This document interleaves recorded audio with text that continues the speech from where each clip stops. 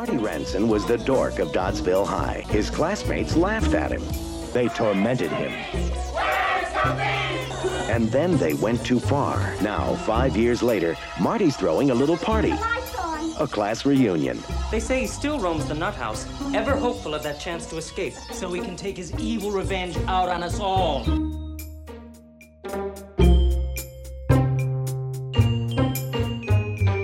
Hello, old sport. You are listening to I Saw It in a Movie, an advice podcast co-hosted by your friendly cinematic pals at Movie John. I am the old sport and classic coroner, Rosalie Kicks, and this is my film pal, Ryan Silverstein. The Red Herring. And each episode, we take a question from our listeners and go to the movies for the answer. So today, we're excited to welcome a guest to the show, writer and Movie John contributor, Nick Nelson. Hey, Nick. Hey, Kix. Thanks for having me. Yeah, so I realized, you've been writing for Movie John for a while. But I know. I have no idea how you found it. Honestly, when you sort of asked me, I can't really remember. It must have been I just stumbled across a post somehow. I think, if I remember, I vaguely remember it was either you or Ben had put out that you were looking for contributors. And I had been, at the time, poking around on a couple different sites and submitting some stuff to some people. And I just wasn't finding a good fit. The people that I was communicating with that were interested in my contributions, just, I don't know, for whatever reason, it just didn't really feel right. But Movie John was the first one that seemed kind of excited, give us your stuff. And everyone there was just really great and supportive, and I've had so much fun. But yeah, I was actually thinking about the other day, I think it's been 4 years that I've been a consistent contributor, something like that. I think that seems about right, because you definitely came on initially when we first started, and I can't believe we are going on 5 years. I know, it's great. It's amazing. I love it so much. And actually, Ryan, too, he's local here in Philadelphia, but he also writes for us, and he runs his own movie website, Cinema 76. Awesome. Anything else you wanted to share with us, Nick? I feel, this is the first time I'm actually talking to you. So yeah. I don't know what you do besides writing for Movie John. Sure. I live in Lawrence, Kansas. I work for the Department of Education here in Topeka. I work with career and technical education. That's my day job. And then just on the side, since I was 2 or 3 years old, I've just been crazy about movies and have been a writer. And so film criticism has been something I've always been slightly obsessed with. And so I immensely enjoy contributing to something like Movie John. Cool. That's awesome. Yeah, you definitely found the right spot, because we're all big movie nerds. Yeah. So before we get to the actual question for the show, we like to share what we've been watching lately, and we've deemed this segment Flick Picks. So since you are our guest, Nick, why don't you kick things off and share something you've watched recently? Sure. So a couple things. I've been obsessed with Dr. Sleep. So the director's cut was released on the most recent 4K or Blu-ray that came out, and I've just been slightly obsessed with that movie. Watching it and The Shining, as sort of a double feature. I just love everything about that movie. It's so great. And then another one that was kind of surprising was Jumanji: The Next Level, the sequel. And I was honestly surprised by how much I loved that movie. I was afraid going into it that it was just going to be, it's going to be the same movie. They're kind of going to do the same thing. But they made one of the best sequels I've ever seen. They did exactly everything that you're supposed to do. They changed just enough around. And what I liked, I think, most about it was just thinking about how much fun, for example, The Rock must have had in the sequel suddenly kind of getting to play Danny DeVito. I just thought it was great. It was amazing. Well, it's funny. I only recently watched the first Jumanji, in enough time, because then we went to see the sequel, my husband and I. And Ben had been singing the praises about Jumanji. He loved it. So then he ended up buying it, and we watched it, and it's really entertaining. Yeah. So I've seen the original Jumanji with Robin Williams, and I've always been a big fan of that movie. And I've seen the first newer Jumanji, the subtitle of which I don't remember offhand, but I've not seen the sequel to that one. So I haven't seen the most recent one, but it's just from, being a busy holiday season. Sure. Yeah, it came out in December. So yeah, it's like you're always with an onslaught of films at that point. Yeah, but I definitely plan on catching it because I did enjoy the first one with this cast a lot. Yeah, I think my favorite part of the sequel, though, I loved Awkwafina as Danny DeVito. She was really funny. Also, just to go back to your Dr. Sleep, I also enjoyed that film as well. And I know Ryan was a huge fan. Yeah, I'm bummed that I missed it in the theater, and the version I rented only had the theatrical cut, so I have not yet seen the director's cut, but I'm planning on picking that up sooner rather than later. And I actually just thought that was just a tremendous movie with great performances, and like I thought the way that it revisited some of the elements from The Shining was fun, but it still felt like this movie had its own story. Absolutely. Which I really appreciated. So. Yeah, I think it would be really cool, like Nick suggested, to watch The Shining and that like back to back. Unfortunately, before I went to see Dr. Sleep, I didn't get a chance to do that. But then watching it, I was like, oh, I wish I would have watched The Shining right before. Yeah, before I watched the director's cut, I'm definitely going to rewatch The Shining because I picked up the 4K. Oh, nice. Yeah. I've not watched it yet. I did, however, revisit the segment from Ready Player One where they revisit The Shining after I watched it. Yeah.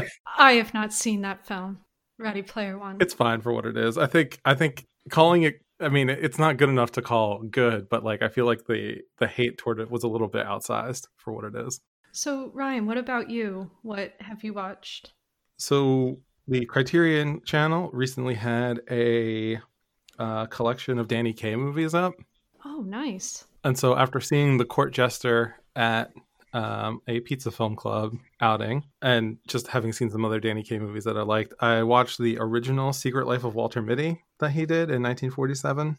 Which is so much better than the remake that Ben Stiller did. I have not seen the remake as of yet, but now I'm just curious about it. I thought this was kind of a mixed bag. I mean, Danny Kaye gives a great performance. The fantasy sequences are really fun. And the last act of the movie where he uses his knowledge as like a pulp book editor to like get himself out of a bunch of scrapes is really fun. But the movie on a whole, I feel like it's one of those where like it's too long for the story that it's telling. Yeah, it's been a while since I've seen that one. I just really despise the Ben Stiller one so much that I was like, no, this is a work of art. Because I don't know if you both maybe have seen The House with the Clock in Its Walls. I have. I think is the title. Okay. Not yet. I've been wanting to because I'm a big Eli Roth fan. Okay. Well, I don't want to spoil anything, but there is a scene, and Ryan will know what I'm talking about, with Jack Black. Yep. I already know what you're talking about. There is a similar scene, but with Ben Stiller. And no. Yeah, that's unfortunate. The scene that you're talking about from House of the Clock and Its Walls is one of the most actually unbelievable. As it was happening, I was like, I cannot believe that this is in this movie, and I cannot believe that they paid digital artists untold amounts of money and hours to spend working on this, because it's ridiculous and insane, and it will haunt me forever. Yes, okay, I'm it's definitely gonna have to check it out then. Yes, you do. and you'll know exactly what we're talking about when you get there. Okay. So for my pick this week, it is one that I actually literally watched yesterday, and it is from the TCM app, which I know, Ryan, you've been utilizing frequently. Yeah, as it's been we've great. all been stuck in the house. Yeah, so the movie I watched is from 1964, and it's called Seance on a Wet Afternoon. It tells the story of a married couple that kidnap a child from a wealthy family, and the wife is a self-proclaimed medium. So she's like orchestrated this whole kidnapping scheme as a way to pretend to solve the crime and achieve fame. So there was a lot that I liked about this. The performances were great, but probably the biggest surprise for me was that the husband is played by Richard Attenborough, who I was like, he looks so familiar to me. And then it finally hit me, oh, it's Hammond from Jurassic Park. Like, because I didn't know his actual name. So when I looked it up on IMDb, I felt so silly because I was like, oh, right. But he is wearing like a prosthetic nose, apparently, in this seance movie. So that may be why I didn't recognize him at first. And he's a lot younger. Yeah, that always trips me up. When you're like, I know this face, but why? Yeah. And so I highly recommend, though, checking out this movie if you can. I do notice, though, on TCM, like, the movies go off there pretty quickly. Yeah, same kind of, it seems like with the Criterion Channel. But I've noticed they also kind of circle back quite frequently. They'll disappear for a while, but usually they'll come back fairly quickly, too. Yeah, I've noticed that as well on there, but like the TCM one, they're only on there like a couple days. Yeah, some of them are on longer. Like there was a movie I watched that I think is on there for the rest of April. So it varies a lot movie by movie because I like watching TCM, but I can't always watch exactly when something is on, especially if it starts at like 4 a.m. East Coast time. It's really good because I don't have a DVR, so it kind of replaces that function that most of the stuff shows up on there, at least for 3 or 4 days. Oh, cool. Okay. Yeah, and I'm glad, Nick, you mentioned Criterion because I'm guessing this seance movie will be on there because when I watched it, the Criterion logo actually flashed up. Okay, great. Yeah, I'll have to check it out because it was really intriguing. That sounds really interesting. Yeah, I had never heard of it, but then yesterday I was just flipping through, and for some, as TCM does, they will have like very weird categories on there, and they had like a bunch of psychic films. And I was like, this is right up my alley. Yeah, and it looks like it is actually streaming on the Criterion Channel, so I'll have to check it out as well. There you go. Yeah, I'll probably do that right after the podcast because I really want to know how that ends. Yeah, and then you'll go check out the weird Jack Black moment. I will do, yeah. Empty Scar. Yeah, thank you both for things that will haunt me. Yes. So I guess we can get on to the question, which actually, Nick, you did submit to us. I did. Yeah. So I'm interested to hear if this is an actual question that you're seeking advice for, but here it goes. Dear I Saw in a Movie, what movie should I watch if I'm seeking revenge? So, Nick, are you actually seeking revenge? Not actively. Probably at the time. At the time that I sent the question, more than likely some internet troll was pissing me off. And, every once in a while you just have that. If I could find out who this person really is, I'll pour sugar in their gas tank or something. So again, being that you're the guest, I'm very interested to hear what you've picked. Sure. So the movie that immediately came to mind was Slaughter High from 1986. And this is a movie, it recently got a special edition Blu-ray from Vestron Video. And I'm really enjoying a lot of their releases. So another release that they put out was Chopping Mall, aka Killbots, which is another one of my favorite movies. Stacy Keach in a silver mullet with silver contact lenses. It's really an amazing movie. But I have sort of a theory around Slaughter High in that, it's right in there. It's a slasher film, but it's 1986. And so this, I think, really is the peak of the genre. So there's a really great documentary out there called Going to Pieces, The Rise and Fall of the Slasher Film that kind of tracks this whole thing. And I started thinking about it. And I think, that whole slasher craze in the United States, starting in the late 70s and going into the early 90s, of course, Halloween is what generally gets the most credit as far as starting that whole craze. But I really think that Brian De Palma's Carrie deserves at least as much credit as Halloween for being sort of the inspiration for that craze, and specifically because that bullying scene and then revenge sort of becoming the motivation of the masked killer really became something that became pretty common, a pretty common trope throughout the slasher film genre. So pointing to, for example, Prom Night, it sort of starts with this bullying incident, and then that incident morphs into the masked killer seeking revenge. And the same sort of thing is happening in Slaughter High. So even when, if you've had a chance to see the Crystal Lake Memories documentary, sort of a retrospective documentary for the whole Friday the 13th franchise. I actually, yes, Yeah. I watched that last year. I think Ben and I watched it, but we watched it over like several days. Yeah, it's like 12 hours It's long. super long. It's great if you want to listen to Corey Feldman say Paramount weird for like 9 hours straight. Yes.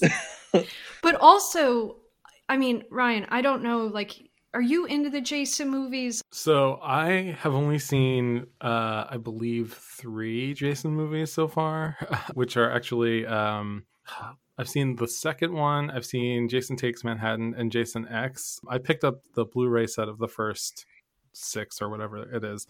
I guess the first 8, I think, are on there.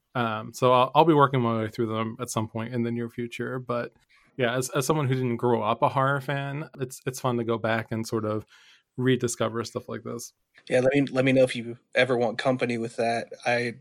Every Friday the 13th since I was a kid, I take the day off work. I watch the movies end to end. I've been a huge fan of the genre and of horror movies since I was a kid. So yeah, I actually, so my birthday is October 13th, and nice.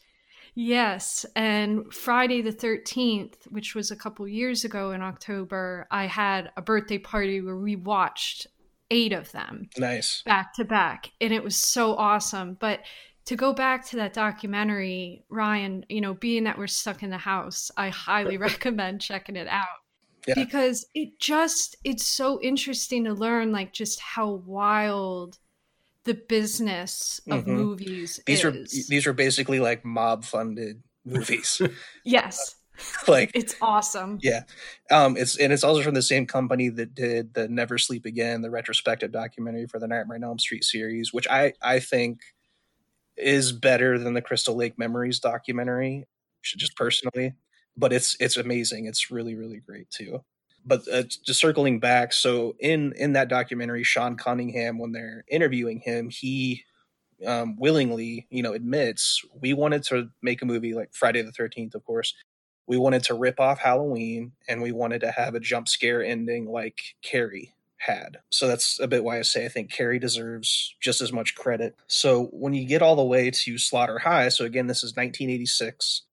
And who knows how many slasher films have existed from Halloween in 76 to now Slaughter High in 86. And it's just this weird, low budget, sort of a hodgepodge homage to so many different things. Like, as you watch it, and it's a quick watch, it's like 87 minutes is the running time. You see nods to even like Alien and The Shining.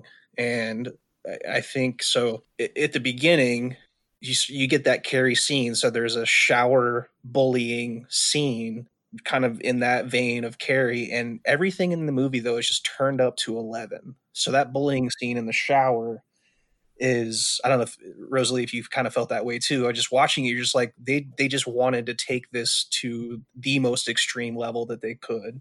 Well, and to your point about everything being turned up, like, I felt that's how all the characters were. Right. Like, extreme jocks and like extreme nerd. Like, yeah. The nerd is literally into like science experiments. Like, there's a scene where he is conducting lab experiments. Yeah. It's like, okay, we get it. He is a nerd. Right. He has thick glasses. But yes, I agree with you. It's like definitely turned up to 11. And so about a half hour into it, and it'd been a little bit since I had watched it, but here comes that Harry Manfredini score from Friday the 13th. And I had to stop and run to IMDb because I thought they ripped him off. There's no way that Harry Manfredini actually did this music. And he did. And I was like, wow, that must have been the easiest paycheck for Harry Manfredini, because it's like he just lifted a couple Friday the 13th scores, mashed them together, and just threw it into Slaughter High. Like, it doesn't really match what's going on in the movie at all, but it's so distinct and recognizable and almost Hitchcockian that it just seems so out of place. It makes everything, sort of even more ridiculous and funny. And of course, it's a slasher film, so the plot itself, everything about it is pretty ridiculous. It's they horribly bully this character. He gets in a horrible, because of their bullying, essentially, he gets in the horrible lab accident. The bubbling beakers all explode and burn him horrifically. So fast forward 10 years, the high school is just sitting abandoned, hasn't been torn down. Well, we got to break into it and party, because that's what you do. There's no other options, apparently. And this is this is a high school that has full bathrooms with bathtubs, full bedrooms with furniture. Yeah, that was very bizarre. Like, I didn't understand what kind of high school this was. Right. It's just completely ridiculous. So also, yeah. Even though it's abandoned, like, everything is still working. Right. It has a caretaker. So the janitor's no longer the janitor. He's the caretaker of this. They don't explain why it's being. No, nothing. It's just there. So it just has a special place in my heart, because I really do. Because, from that point, from like 1986, and then as you kind of get down into the early 90s is when the slasher film, really started to die. That's where you started getting the canonical endings of a lot of the. So, like, it was Freddy's Dead, The Final Nightmare, and Jason Goes to Hell. Like, all of these franchises were sort of closing the door, and, we're going to move away from this genre. So I see Slaughter High as sort of that peak of everything before the descent inevitably started to set in. Now that you bring up about, we don't really know why the caretaker's there, it's also because the whole plot of the story then is this: while these kids are partying in their old school, the nerd is now taking revenge on them. Yeah. But, like, why was he even there? Like, it's almost like he was just living in there. Right, exactly. It makes absolutely no sense. The mask is a sort of... It's like a Joker. Yeah, jester hat with bells, and absolutely nothing about it makes sense. But that's why I love it so much. That also made me laugh that he was wearing a Joker mask, being that after my interactions with the Joker movie, many of my friends, including Ryan, did not care for the Joker. Uh-huh. I just found the Joker to be utterly ridiculous, so it was funny to me. I wish it had been more funny. I would have taken funny. Yeah, Ben is still mad at me for making him watch it. I don't blame him. Literally, after, like, before the movie even ended, he opened a bottle of liquor and was like, "This movie is terrible." Yeah. Yeah. So. I was lukewarm on it. I sort of got dragged to it. My wife, Amy, sort of dragged me to it, and she wanted to see it really bad. And I don't know, the whole time there was something about, it's sort of like, so when I was growing up, my family ran a restaurant, and we lived in a small town, and every once in a while you'd see people who, for whatever reason, they look at your restaurant and like, oh, you make it look easy, I'm going to open my own restaurant. And then they find out it's actually work and have to close down. That's sort of how I felt watching The Joker. It was just a group of people that really, like, thought opening a restaurant was going to be easy. And nothing really worked out. Like, there's just sort of a heart missing to it. That's where I'm horrible, because I think that's funny. It is. I mean, because like after I watched it, I'm like, oh, they really tried. They really tried. Look at them. They tried to make something meaningful. Right. That is also why I thought it was so funny that, like, the Joker mask was in Slaughter High, because I'm like, it's just a world filled with Jokers. Yeah. I would have much rather seen Marty instead of Joaquin Phoenix, I think, in Joker. Yeah. Would have made it so much better. Yeah, Ryan. So the nerd's name is Marty. Oh, that's fun. Yeah. So of course, like I just kept thinking of Back to the Future. Right. Oh, yeah. So that made me think of the movie Marty. Oh yeah. Oh, yes, which is a sweet movie. Yes, about a very nice man. But there are some, I will say, in Slaughter High, there are some really good deaths Yeah. for how low budget. Yeah, Like, exactly. Yeah. So when I was saying it, like, of course, and this comes out in that documentary, The Rise and Fall of the Slasher Movie, that there was such a saturation of these films during this time that really the only way you could stand out was how inventive do you kill these quote unquote teenagers. Now the characters in Slaughter High, another reason why they're so funny, because they're very obviously all of them like 35. yes. They don't even remotely try to cast, anywhere even around 20. It's they're in their mid 40s, I swear, all of them. But yeah, so they definitely, this being 1986, they're like, okay, we have to turn everything up to 11. So yeah, a lot of the deaths are pretty inventive and funny. Cool. So I guess, should we move on to Ryan's pick? Sure.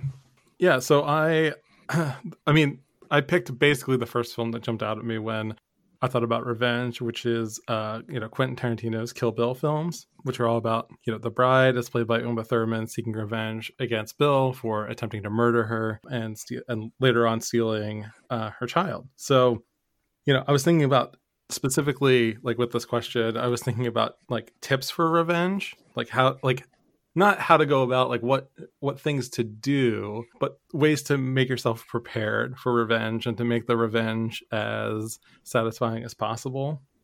Oh, that's a good point. So the first Kill Bill film opens with revenge is a dish best served cold. Mm-hmm. Attributing it as an old Klingon proverb, which is itself a reference to the Star Trek The Wrath of Khan. Mm-hmm.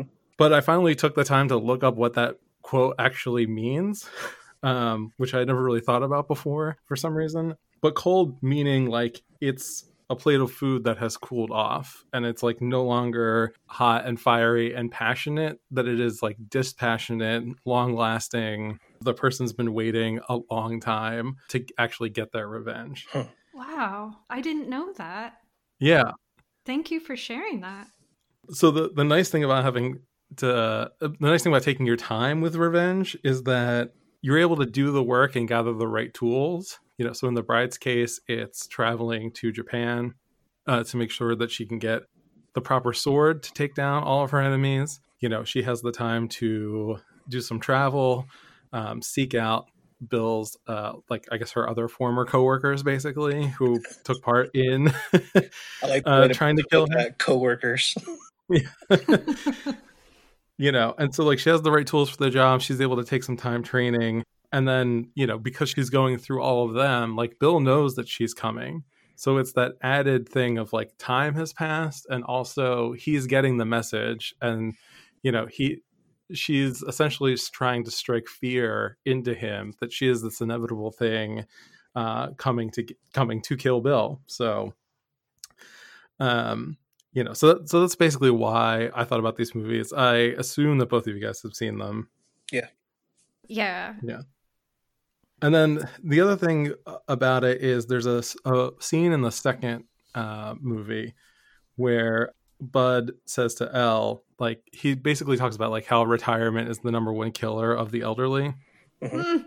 And so he asks her if she's going to feel more relief or regret when all this is over. And, she kind of replies like, well, both. And he's like, well, obviously, but which one more? Like, that's the point of the question. Right. It's not that you're only going to feel one of them. But it's a moment that's like always stuck out to me because revenge really is a combination of the two. You're like, there's relief that you finally got, your sense of justice.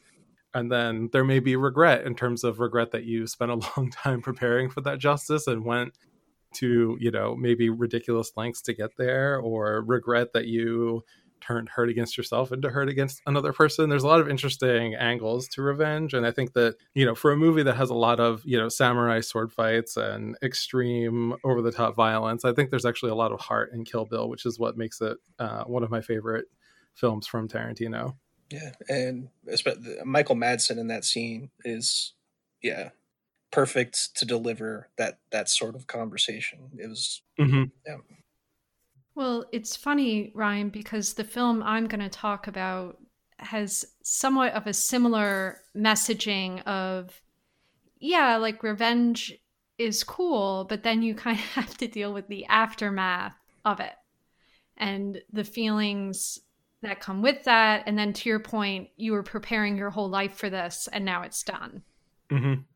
So do you want to transition into what movie you picked, Rosalie? Oh, sure. So the movie I picked, I don't know if either of you have seen this, but to help the listener out, I selected the 2001 movie Max Keeble's Big Move. So this movie, I have not watched it, I think, since it came out. And surprisingly, Ben and I have this DVD. I think it was mine. I will take ownership of it. I think it was mine because when we merged our DVD collection together, like I don't really know whose is whose at this point. Mm-hmm. But I think this one came with me. But it is a kids movie, and it was, like I said, from like 20 years ago. I definitely remember seeing it in the theater. And all I can say is, my God, it is a time capsule. This soundtrack is filled with so much pop punk. Please tell me Yellow Card is on it. Yes. And some of the bands I don't know, though. Like, I forget who they are. But probably back then, I knew who all the bands were. Sum 41. Maybe. And I'm exposing myself here, but I was totally into pop punk during this time. Me too. Absolutely. Yeah, as we all were, to some degree or another. One of my favorite bands was Blink-182. Mm-hmm. And I actually entered an essay contest and won tickets to their tour. Wow. 1 year. Yes. And tell me, they didn't. Go ahead. What was do you remember what the essay essentially was or was about? I honestly think it was something about like why they are meaningful to me. Great. Yeah, and I wrote all about how they like exposed me to the punk scene because like at the point it was weird, like when I entered it, I think it was like they did this dollar bill tour where people could pay literally $1 to see them. And it was something MTV did. And my friend and I like went and we waited for tickets, and of course they sold out in like minutes. And so we didn't get them. And I was really bummed because we waited in line for the box office to open for like hours. And I was bummed. I went home and I found out about this contest and I was like, I'm entering it. And I ended up winning. And it was really crazy. And I went by myself, actually, now that I remember, because my friend at the time was like, I really don't want to go. Like, because by that point, we were both kind of done with Blink-182. Right. So that was the last time I actually saw them. But anyways, back to the movie. So Max Keebles, can you remind me the main actor? Because I'm trying to picture the kid's face. And I know he was in other stuff too, I think. Yes. So his name is Alex Linz. And you probably most would remember him from, he was in Home Alone 3. Okay, yes. Okay, thank you. Yep. Yes. He kind of had this like, he was the, I guess, kid actor at that time. Right. He appeared in Red Dragon, but I think that was briefly. It's been a long time since I watched Red Dragon, but when I pulled up his IMDb, apparently he was the young Francis Dollarhide. Okay. Which I was like, okay, I don't remember that. Yeah. But he was also in One Fine Day. I don't know if either of you have seen that. The Michelle Pfeiffer, George Clooney rom-com type movie. I vaguely remember that from, Yeah, so he was definitely like in stuff. Like even just looking at his IMDb, though, he seems to have fallen off after 2007. So I'm guessing maybe he's done with acting. Right. But back when Max Keeble came out, he was definitely, I would think, at his high point. Like, he was showing up in a lot of different stuff. This movie also has Larry Miller, which is the dad from 10 Things I Hate About You. And also Jamie Kennedy. Great. Which he plays the evil ice cream man. But the premise of the film is that this kid, Max, is told that he will be moving at the end of the week after his dad accepts a promotion at his job. And this also just happens to coincide with the first week of junior high, in which Max was hoping he was going to reinvent himself as like this really cool kid. And instead, he ends up having like the first day from hell. And then he finds out on that first day as well that he's moving, which obviously is upsetting to the kid because, hey, like all his friends are there. Now he's going to have to start over until he realizes, now wait, I'm moving. So that means all of these bullies I can take revenge on, and then I'm just going to leave town. Solid plan. Yep. I applaud it. So one thing in watching it that I completely forgot was like he literally does draw up like plans for all the revenge, and he makes like binders for his friends because he gets like 2 of his friends. One of the kids that's his best friend also wears a robe, like all the time. Okay. Yes. And I didn't remember that like at all. But it was funny because I just rewatched The Big Lebowski. Oh, robe connections. Another movie with a robe. But anyway, he makes up all of these plans. He puts them in binders, gives them to his friends, and then they start taking out revenge. And, you know, similar to what Ryan was saying, one big message, though, from this film is that I think initially, like when they're planning the revenge and actually doing the revenge, they're like, this is great, this is awesome. But then like after it was all over, you could see the kids did kind of have some regret because they actually did hurt some of the people. Well, spoiler, but Max ends up not moving. Oh no. So then he kind of has to face all of the bad things that he did to people. That was kind of an interesting take. Not that like I was trying to remember if I've ever really taken revenge on someone. And I don't really feel that I have. I feel like I have. I'm a big fan of the petty revenge. Just the slow, like, you know, like if somebody at work is like ticking me off and there's like a cake being given out, like I'll make sure that they get a really small slice. Oh my God. You know, or a really big slice depending on what their preference is. This kind of sounds like what old people do. I mean, I am old inside. I believe my real age to be like mid-50s for sure. Well, I have to say that probably cake revenge would be one of my favorite kinds of revenge. Yes, like the small slice. Why I say old people is because it's reminding me of my father's mother, who, like, if somebody did something to her, she would be like, oh, that's spite work. They're just being spiteful. I mean, she definitely was a paranoid individual. So I think often she would think like people are doing things to her as revenge. Mm-hmm. But that's interesting, Ryan. I would never have expected you to be like a quiet revenge person. I mean, that's what makes it so effective. Right. It's always the quiet ones. Exactly. Mm-hmm. Yeah. You know, and it's the small quiet convention. I'm also a big fan of like malicious compliance. Yes. So it's like following the exact letter of what I'm supposed to do. I but do like, that at work. Yes. Yeah. Like there are rules and I will follow them. And then I try to make other people do it too. I did have a fun fact about Max Keeble to share. Oh, okay. So I was scrolling through the IMDb and I noticed that the actor who plays, he's credited as 4-year-old Max. So I guess there's a flashback sequence at some point in the film. Oh, yes, there's a flashback.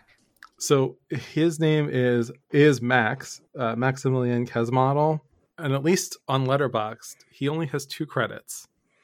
So he has Max Keeble, and then his sole other film appearance from Letterboxd is American History X. Oh, wow. That's quite the whiplash. Weird. So I don't know if he's just like, if he was only ever a child, because I feel like American History X is even, that's even earlier. So he must have been just like an infant in that movie, which I just think it's really funny that he was like in those two movies and then that's it. That's weird. Because they are definitely very different. Yeah. But sort of kind of about the poison of revenge. In a way, yes. And here's the thing, too. After watching this movie, though, again, I feel like I'm more of I will scheme revenge, but I never enact it. Mm. But I definitely like to think about it. Watching this movie, one thought that came to mind is that when you are going to take revenge on someone, you really have to hit them where it hurts to make sure that it's the most impactful. So, like, for example, at one point, Max gets back at the evil ice cream man, and he does so by removing, there's like a metal coil on the truck to ensure that like the truck stays cold. Well, he takes that off and then it melts all the ice cream. So then obviously like the ice cream dude loses all of his money and his profits because now he has nothing to sell. And I was thinking like, oh, that was the perfect revenge because it really hurt the individual. Mm-hmm. Definitely. And he does a similar thing to the school bully, which I feel is definitely like a gothic Biff type.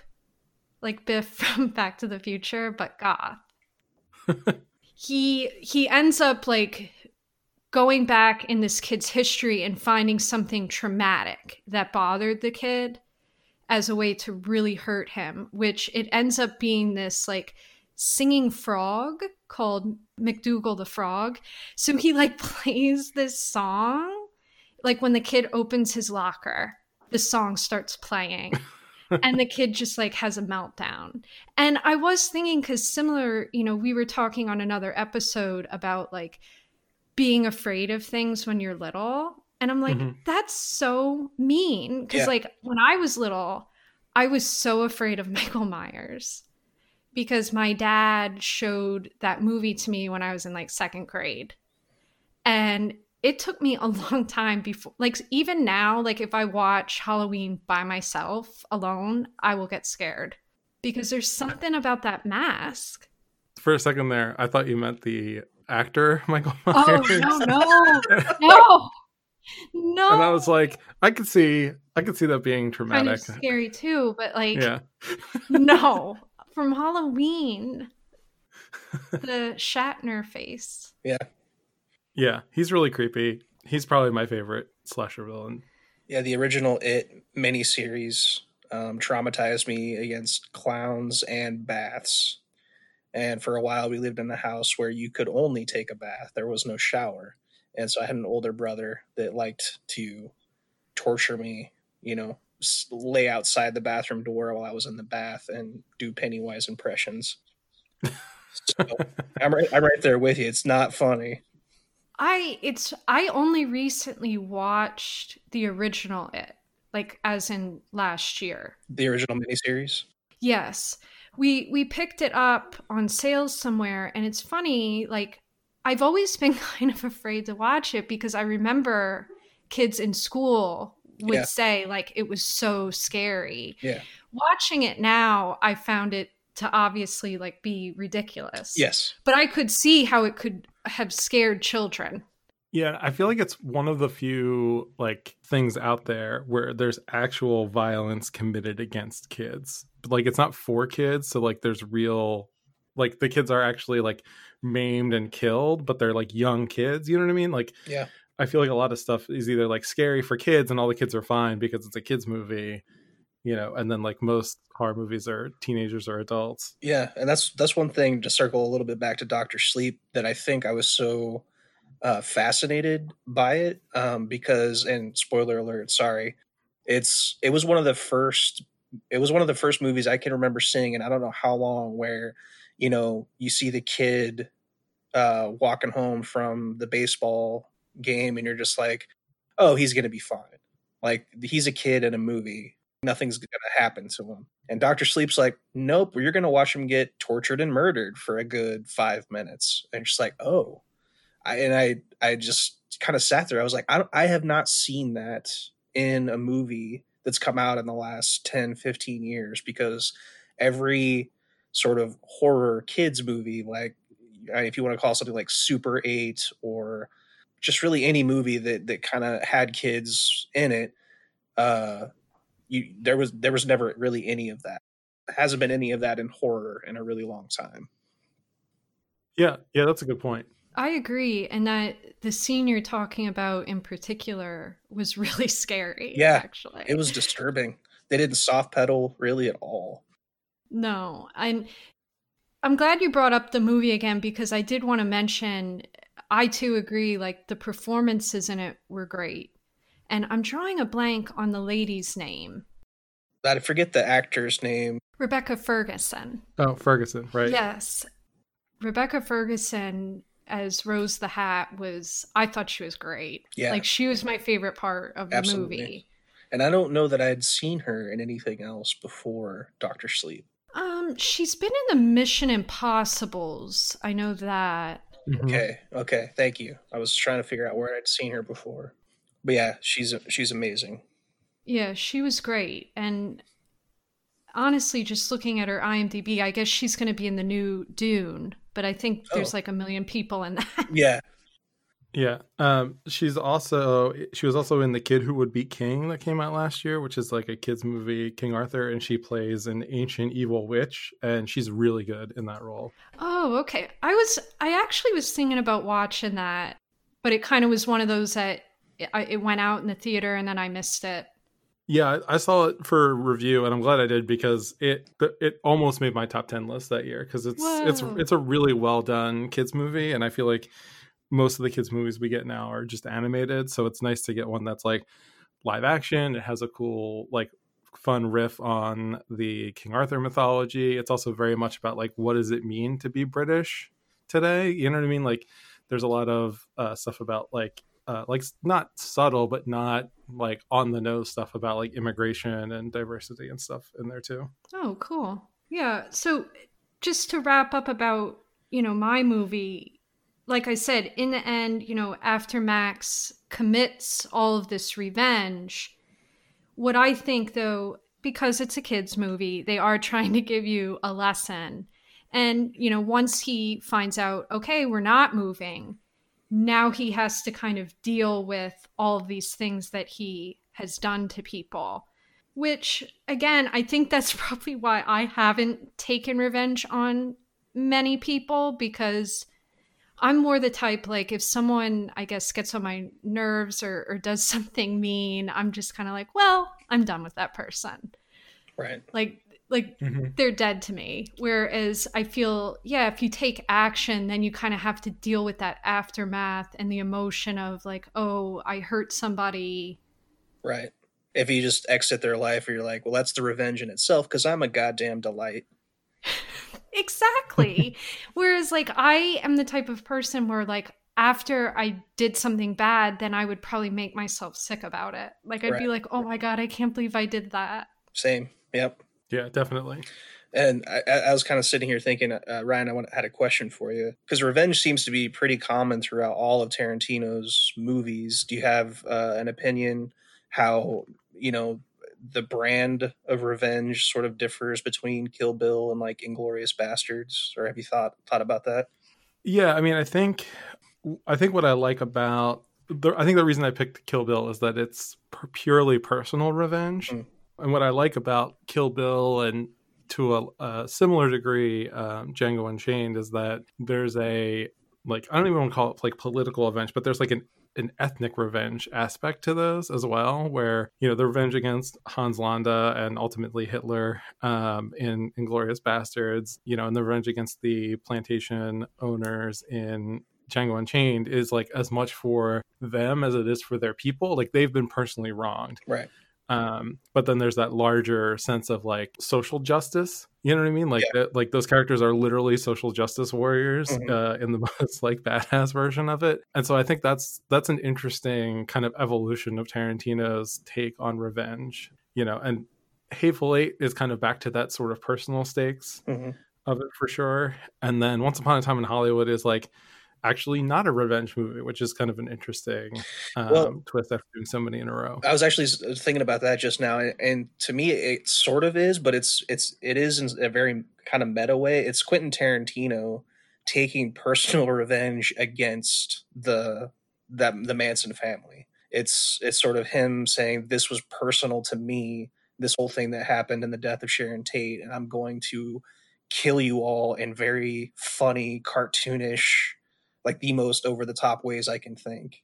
Yeah, Rosalie and I are both not fans of that movie, so I don't disagree with your point at all. I don't know how much that actually to me came across in the filmmaking, but at some point in the future I'll revisit that again and see if I feel differently. Yeah, I definitely have a weird relationship with Tarantino films because and partly is from, I guess, going to film school, and especially the time that I went. It was what? Did you meet? Yeah, you met a bunch of clones, Tarantino. Yes. Like every dude I interacted with was a Tarantino fan, and which is fine. Like, I understand. And especially back then, he was very popular. Right. Because this was like early 2000s. Yeah, he's also one of those directors, though, that unfortunately attracts just as much toxic masculinity as he does trying to break down those barriers. So, yeah. Yeah, and it was always, I feel, interesting, especially my film school experience, because I was one of few women in the class, and the things that I liked were all old. Like, I didn't like anything really new at the time. Yeah. I mean, I do watch a lot of new cinema, mainly because of reviewing things. But I think if I didn't do reviews, I probably would not watch as much newer stuff as I do old. Yeah, I find, especially having access to something like the Criterion Channel now, it's so easy to fall down a hole. Oh, yeah. And go, and all of a sudden, I had no idea who Samuel Fuller was, the director, yes. until they did the sort of a profile of his work on the Criterion Channel, and I was like, I'll check this out. And I was like, this is one of my favorite directors of all time, and I had no idea he even existed. Agreed. Yeah, they, like, when they first started the Criterion Channel, they did a whole section on noir. And I had watched before that quite a bit of noir, but wow, like the stuff they curated, I had never heard of. Yeah. And I feel the same way. I was like, oh my gosh, this is like my favorite movie now. Yeah. So I think we're in this weird point in time where anyone, even our age, but especially younger, I mean, keeping up with what gets released week to week is an option, but there's been so much made. Delving into what's been made in the last 50 years can keep you just as busy.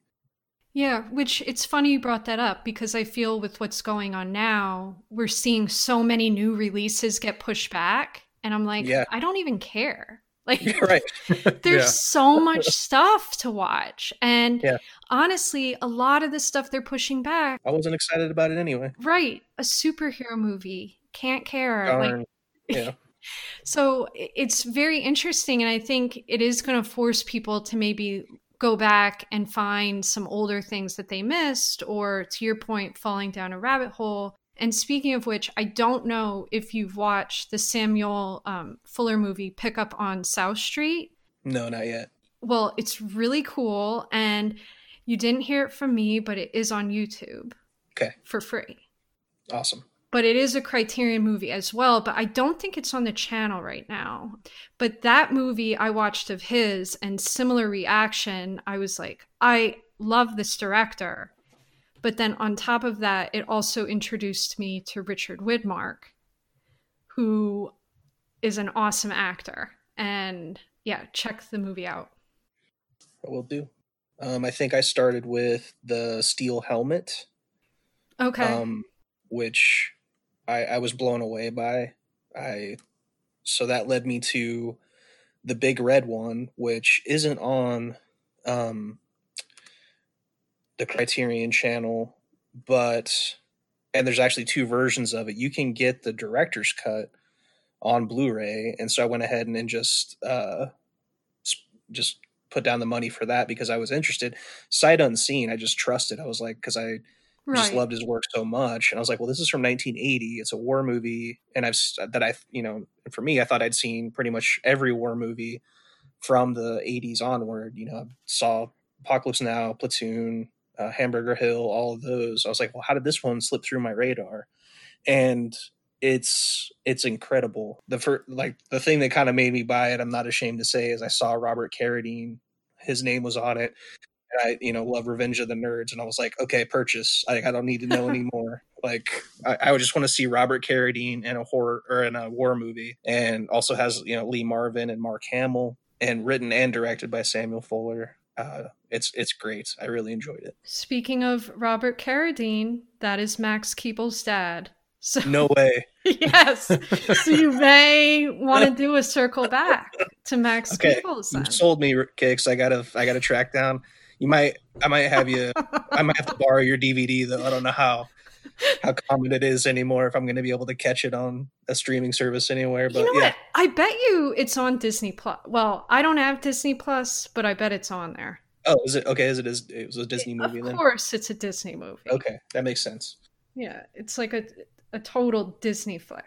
This was a lot of fun. Thank you for coming on the show. Yeah, thanks for having me. I really enjoyed it.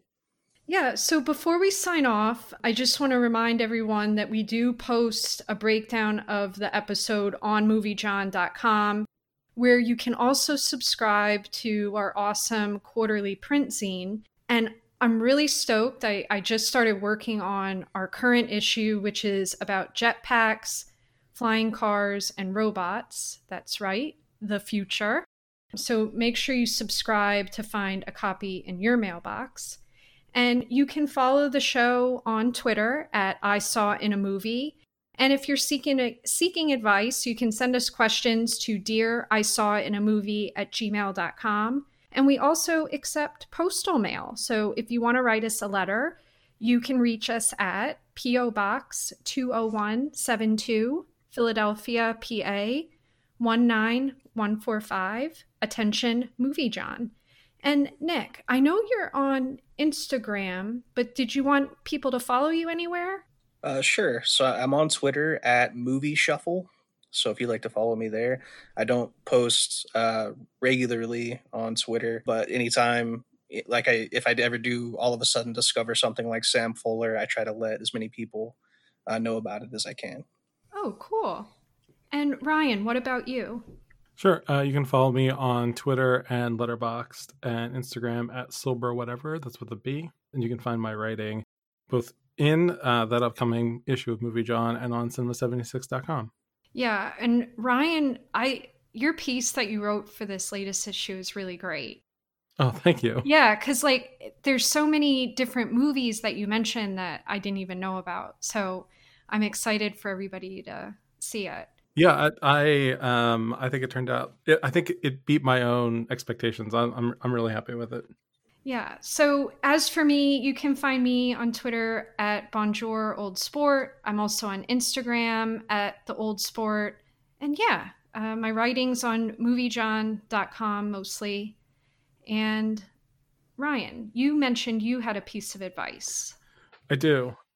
I couldn't mention Kill Bill without throwing in a Hattori Hanzo quote, which is, revenge is never a straight line. It's a forest. And like a forest, it's easy to lose your way, to get lost, to forget where you came in.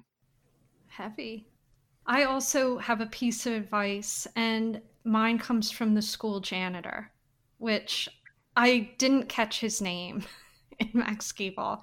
He was a man of few words, but he did say, any kid can make a mess. It takes a man to clean them up. Yes, I do think that it does take a strong person to be able to admit, not only when they're wrong, but then to face the aftermath. And Max does do that. So even though it's a kid's movie, it does have a pretty heavy takeaway.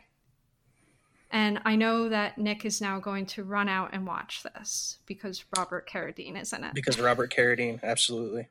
I did check, and it is on Disney Plus, by the way. Yeah. See, I don't have Disney Plus, but I'm sure someone would loan you the password. I mean, Okay, yeah.